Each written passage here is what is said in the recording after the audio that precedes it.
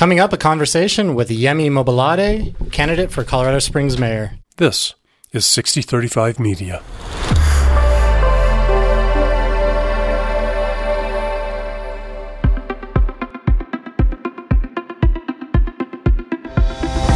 Casting an informed vote is your right and your duty as a citizen.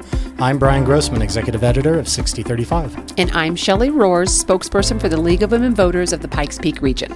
We're teaming up to bring you conversations with the candidates in the April 2023 city election.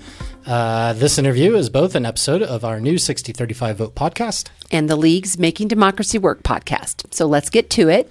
Yemi, why don't you tell us a little bit about yourself, and for just the next couple of minutes, let us get to know you. Thank you. I'm a note taker, so that's why I'm taking notes. So first of all, Shelley, thank you for having me. I really do appreciate your work in our community. And you said making democracy work. That was powerful. I had to write that down because that resonates deeply with who I am. And Brian, thank you to you on behalf of the 6035 team and the work you guys both do in this community. So my name is Yemi Mobolade.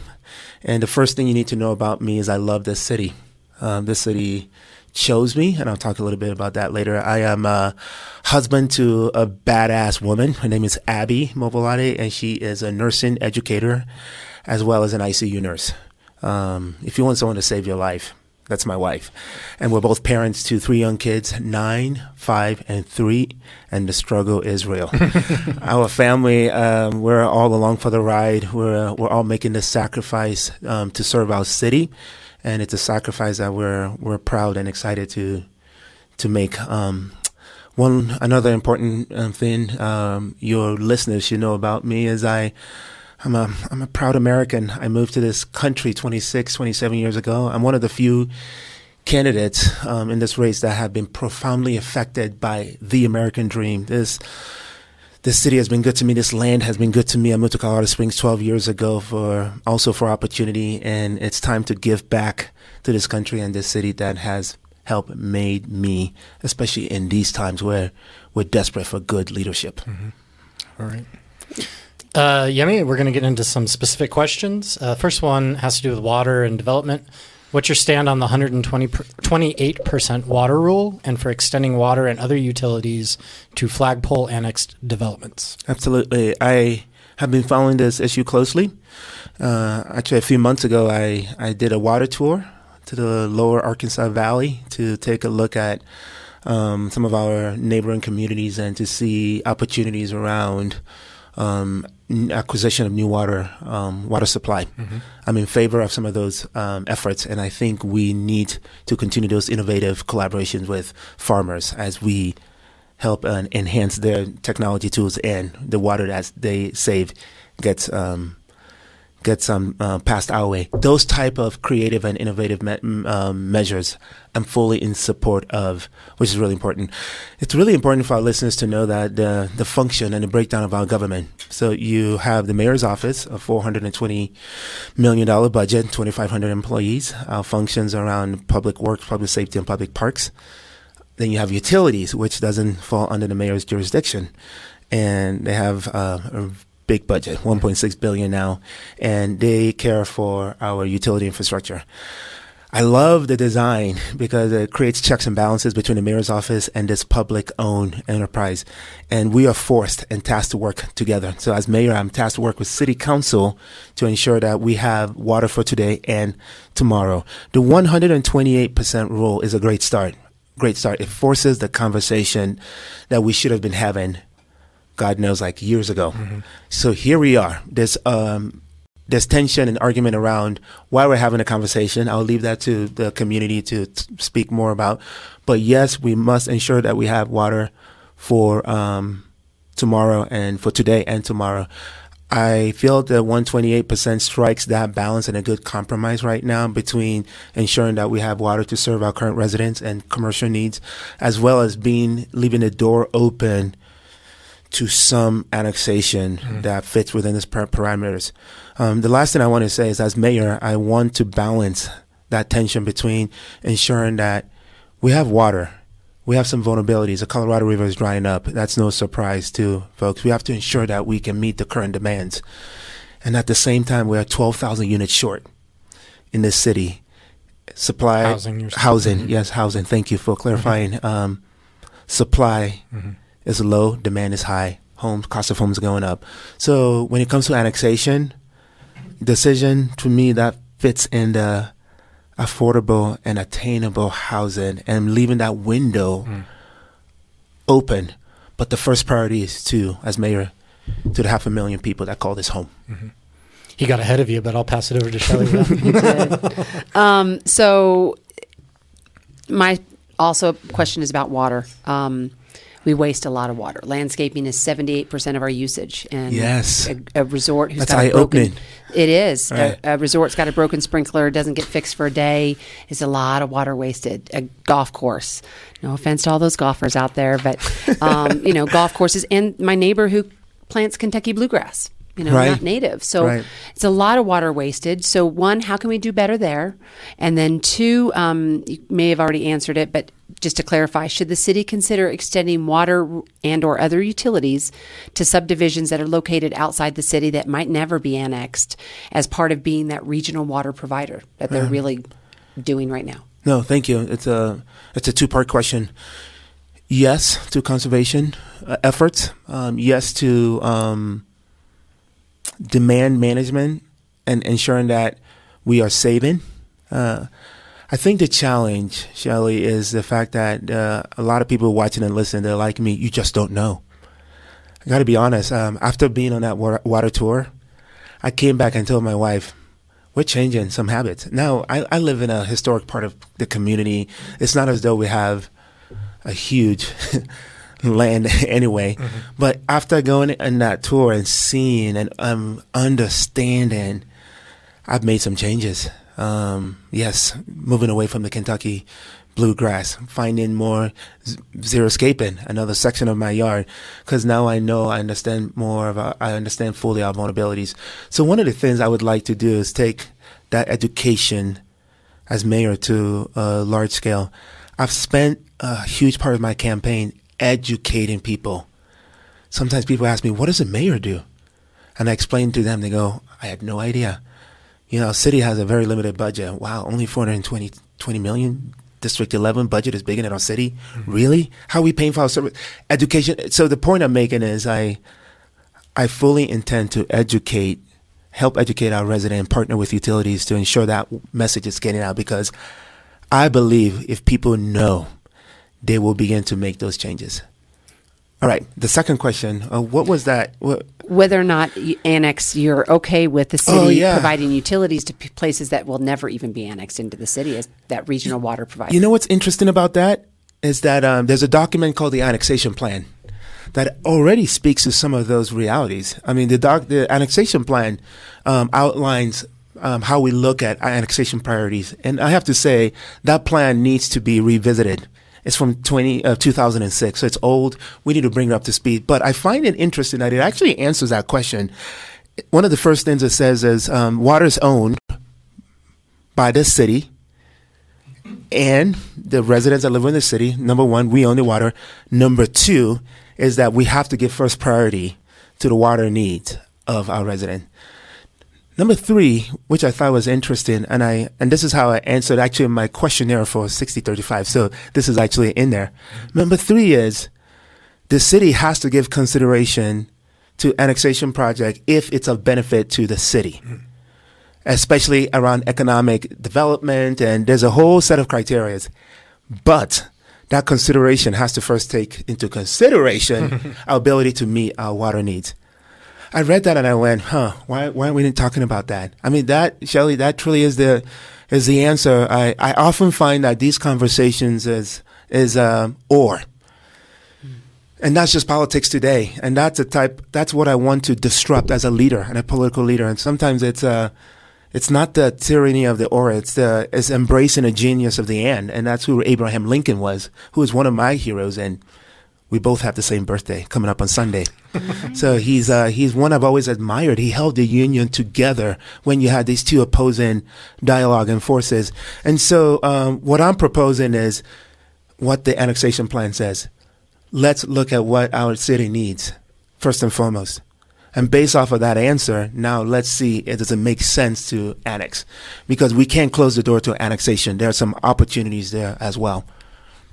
Very good. Thank you. Being from Central Illinois and the land of Lincoln, I'm a huge hero. He's one of my big heroes. So appreciate that. Thank you, sir.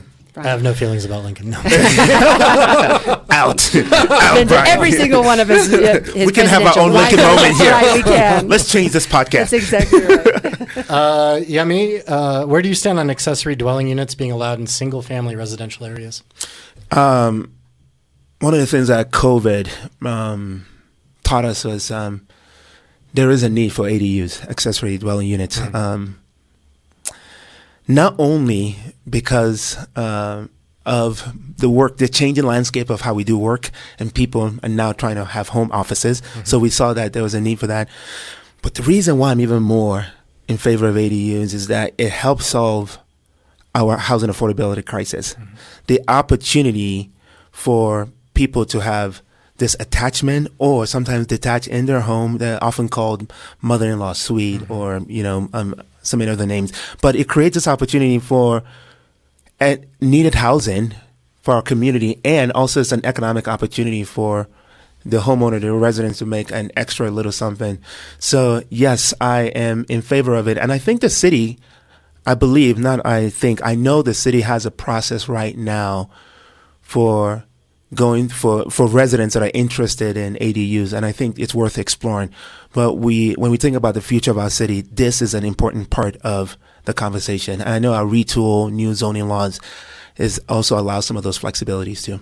Should it be up to the communities, or should it be a broad city that's decision? now you're asking a political question. Both. Yeah. Let's talk about the Constitution expansion roadways. That's a definitely hot topic right now. We were knocking on doors in that neighborhood right before the first town hall. By the way, knocking on doors, you learn about this community. It's unbelievable. I go with my wife and my son, and the three of us are learning about our community and meeting residents. Okay, we're knocking in that neighborhood, and one of the ladies, I just appreciate what she said. She said, "This conversation is already too late." She said, "I truly believe our city needs that east to west connectivity, but the vibrancy of our neighborhood is set. It's been created." I hear the residents. So back to your question, Brian. The reason why I say it's both is that, we do have individual freedoms as America. We should be able to make those decisions, and there's a process for that through city government. But the vibrancy of our neighborhoods, the character of our neighborhoods are also equally important. And one of the things I appreciate about Retool, these new zoning laws, it connects with things like Plan COS, that it's attention of why we're adapting these new flexible zoning laws that is needed for our city to promote infill and density and more affordable housing option. At the same time, we have to ensure that the character and the vibrancy of our neighborhood is maintained. That's why most of us have said yes to the neighborhoods we live in. So I think that's a greater concern when people ask, is this going to change my neighborhood? Am I going to like living here? Is this still going to remain safe? Those are the questions residents are asking. Thanks, Jimmy. Yeah. Shelley? Also along housing as well, kind of a follow-up. The city has an affordable housing crisis. It's affordable housing attainability, whatever you want to call it. What are your plans to help with that? Absolutely. So let's. You mentioned two things really important.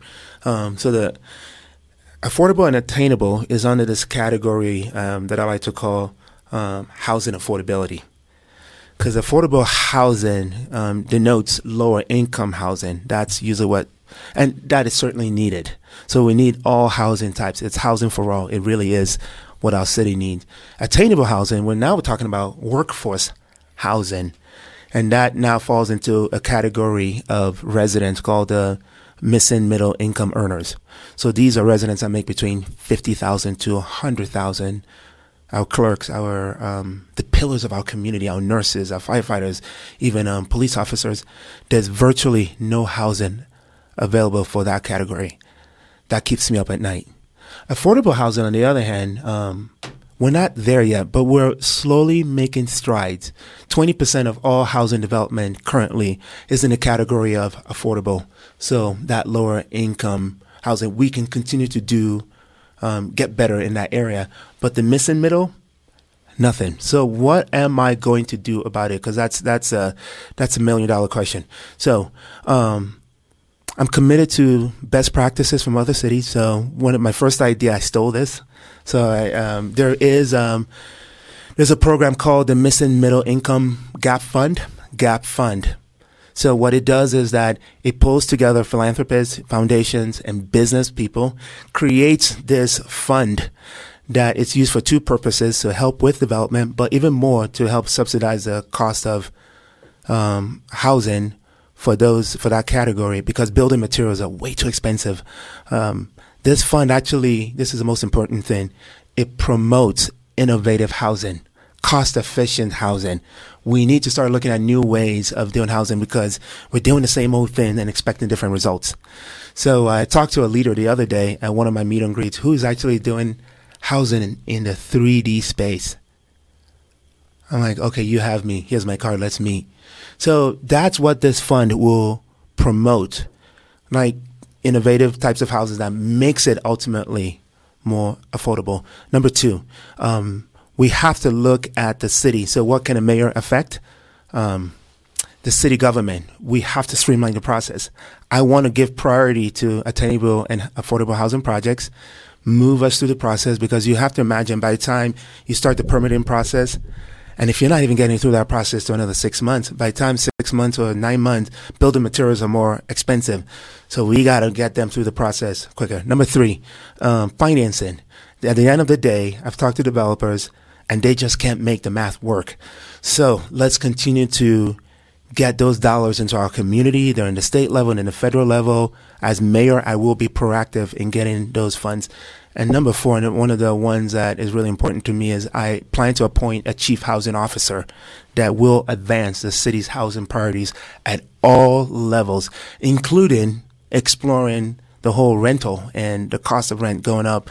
I don't know what a mayor can do there, but I want this role to report to me directly as a stamp of this matters. This is really important, and we're going to make this. We're going to fix it. Thank you very much, sir. Okay, let's move to public safety. Police department is short many officers, figures anywhere from 50 to 70 from authorized strength, all while crime and traffic fatalities are climbing. What would you do about public safety and in particular the police department? Absolutely. I received a message from a local resident. I get emails almost every day, and she had the same question to me, Brian. She said, last October, my son was hit in a car accident. What are you going to do about rising traffic accidents?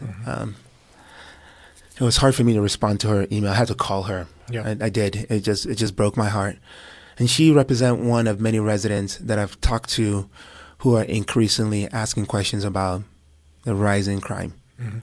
Yes, we are short, and we're short 70. Sometimes I've even heard 100, and we're going to need more officers, and that's certainly contributing to the problem.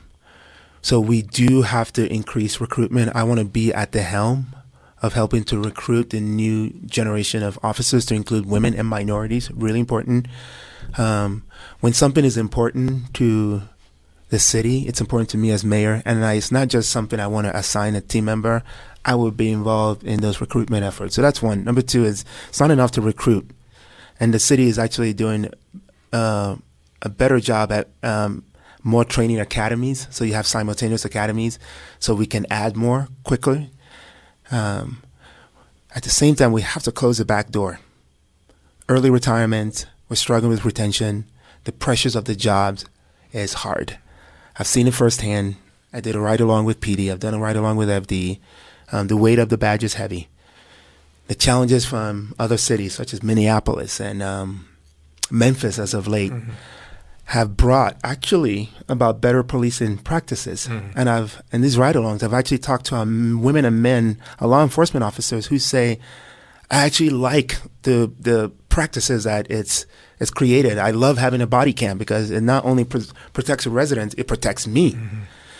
And at the same time, these pressures have put a lot of undue pressures on the job, mostly political and cultural. Mm-hmm. Nobody wants to be a law enforcement officer. People are leaving. In fact, in my ride along with the fire department, the fourth person on the engine was a gentleman that spent 14 years in law enforcement and couldn't do it again. So he became a firefighter. So we have to increase morale. It's one of the things I want to do. And we're going to increase morale by recognition, not just talking about the mistakes that I've made, but to say, here's how the women and men who are, sorry, my phone is, if you guys can hear that. Here's how the women and men that are just really crushing it and saving lives. We need to tell those stories.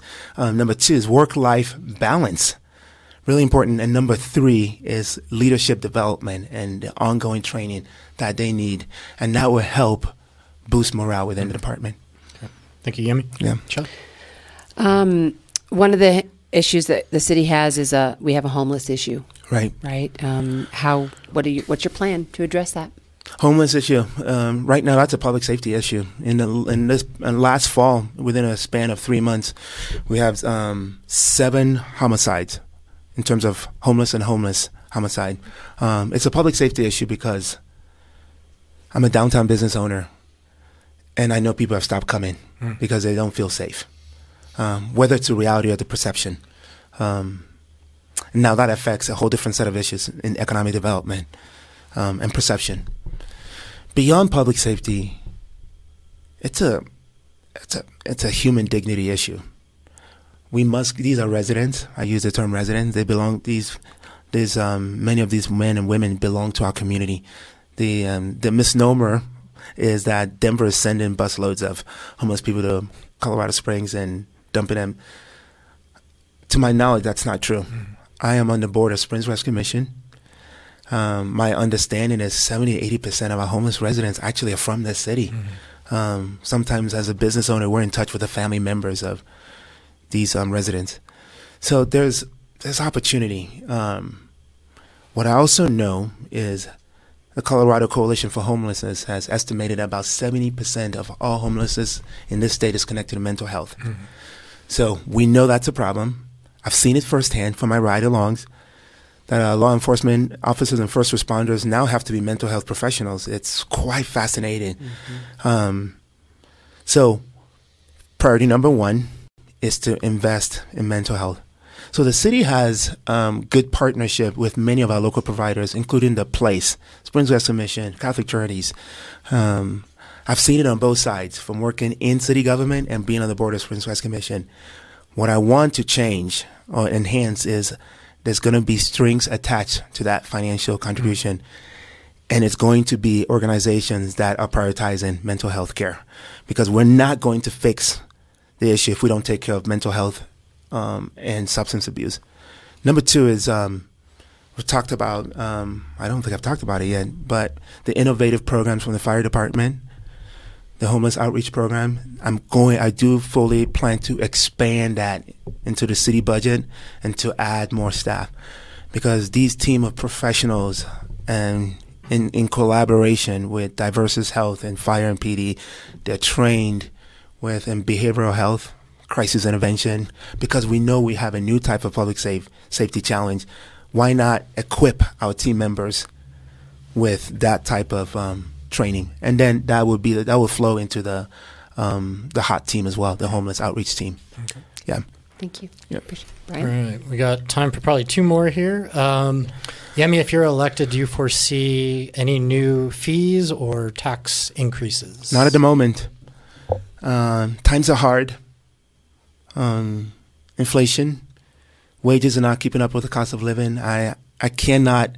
I'm the mayor that is running as one who's representing the needs of the resident, because I believe Colorado Springs deserves a leader like me that uniquely understands the challenges, from being a small business owner, from being even one of the 2,500 government employees I'm about to serve, to being a parent. And I know firsthand times are hard. So I don't believe we can do that.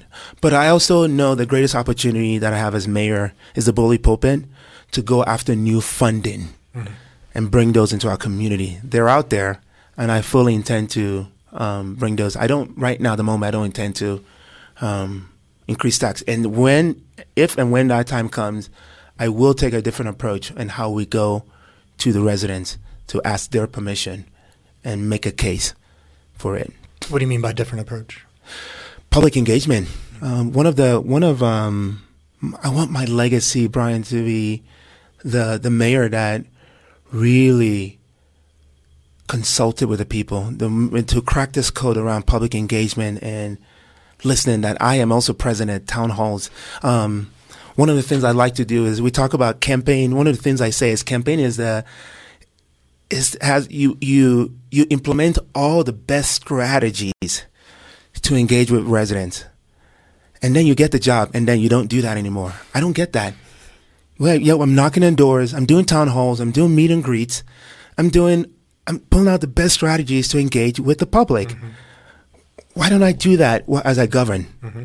So if you need a tax increase, or you need the citizens and the residents to have a say on it, let's engage them really well. Mm-hmm. I don't want to be the leader that cracks the code in how we do public engagement, because my table is big enough for diverse residents and neighborhoods to come to the table. Okay, thank you. Shelley. So I'm going to kind of combine my last two questions so we can get them in there. Okay. It's two-pronged, very different subjects. What are your thoughts on raising city council pay to be a reasonable amount, to be inclusive of others who do not have the ability to do this as their only job, like retirees? So that's the first question, city council pay. And then spring municipal elections, right? You're in the middle of them. We literally just had them, and we turn right back around in the fall and do school board. So for us, for volunteers, it's literally 2 elections three elections in a little over a year. So what are your thoughts on moving spring municipal elections to the fall to help increase voter turnout and save the city $600,000 a year? Let's start with the latter question. There are a lot of savings I've heard. I've been a vocal advocate of moving it to the fall because of even personal reasons. Your holidays are hard because you're trying to, instead of enjoying time with the families, you're running a campaign. But to the point that you made, we save money. Why not? It also increases access, because everybody's engaged. Mostly, not everyone is engaged, but you know what I mean. You have a county election going on, you have the state election going on, you have the feds going on. Where's the city? It makes sense that would all be happening at the same time. One of the things I hear from people is, we're just fatigued. By the time you're done with November, no one wants to do this again. 26%, in last April, 26% of us voted. I've sat with residents in this city. On my account, friends, we're going to see participation, good participation in April like we haven't seen in a long time. But I've sat with people that have been retired from the Air Force. They have said, I've lived in this community for 18 years. I've never voted in April. Ultimately, voting is about American democracy and giving a chance for a voice to be heard. Democracy is a participatory sport, not a spectator sport. So why not consider bringing it to the fall? Okay. It's also, selfishly, so that's one perspective I've had. As of the last 2 weeks, I kind of also have enjoyed my signage not getting lost with all the other election. People tune out also. So people have engaged a little bit more. So that's just a recent thing that I've thought about. That's true. Yeah, but so that's my answer to that. And the former question was City council pay. Yeah, I mean, I'll make that one short. Yes. Okay.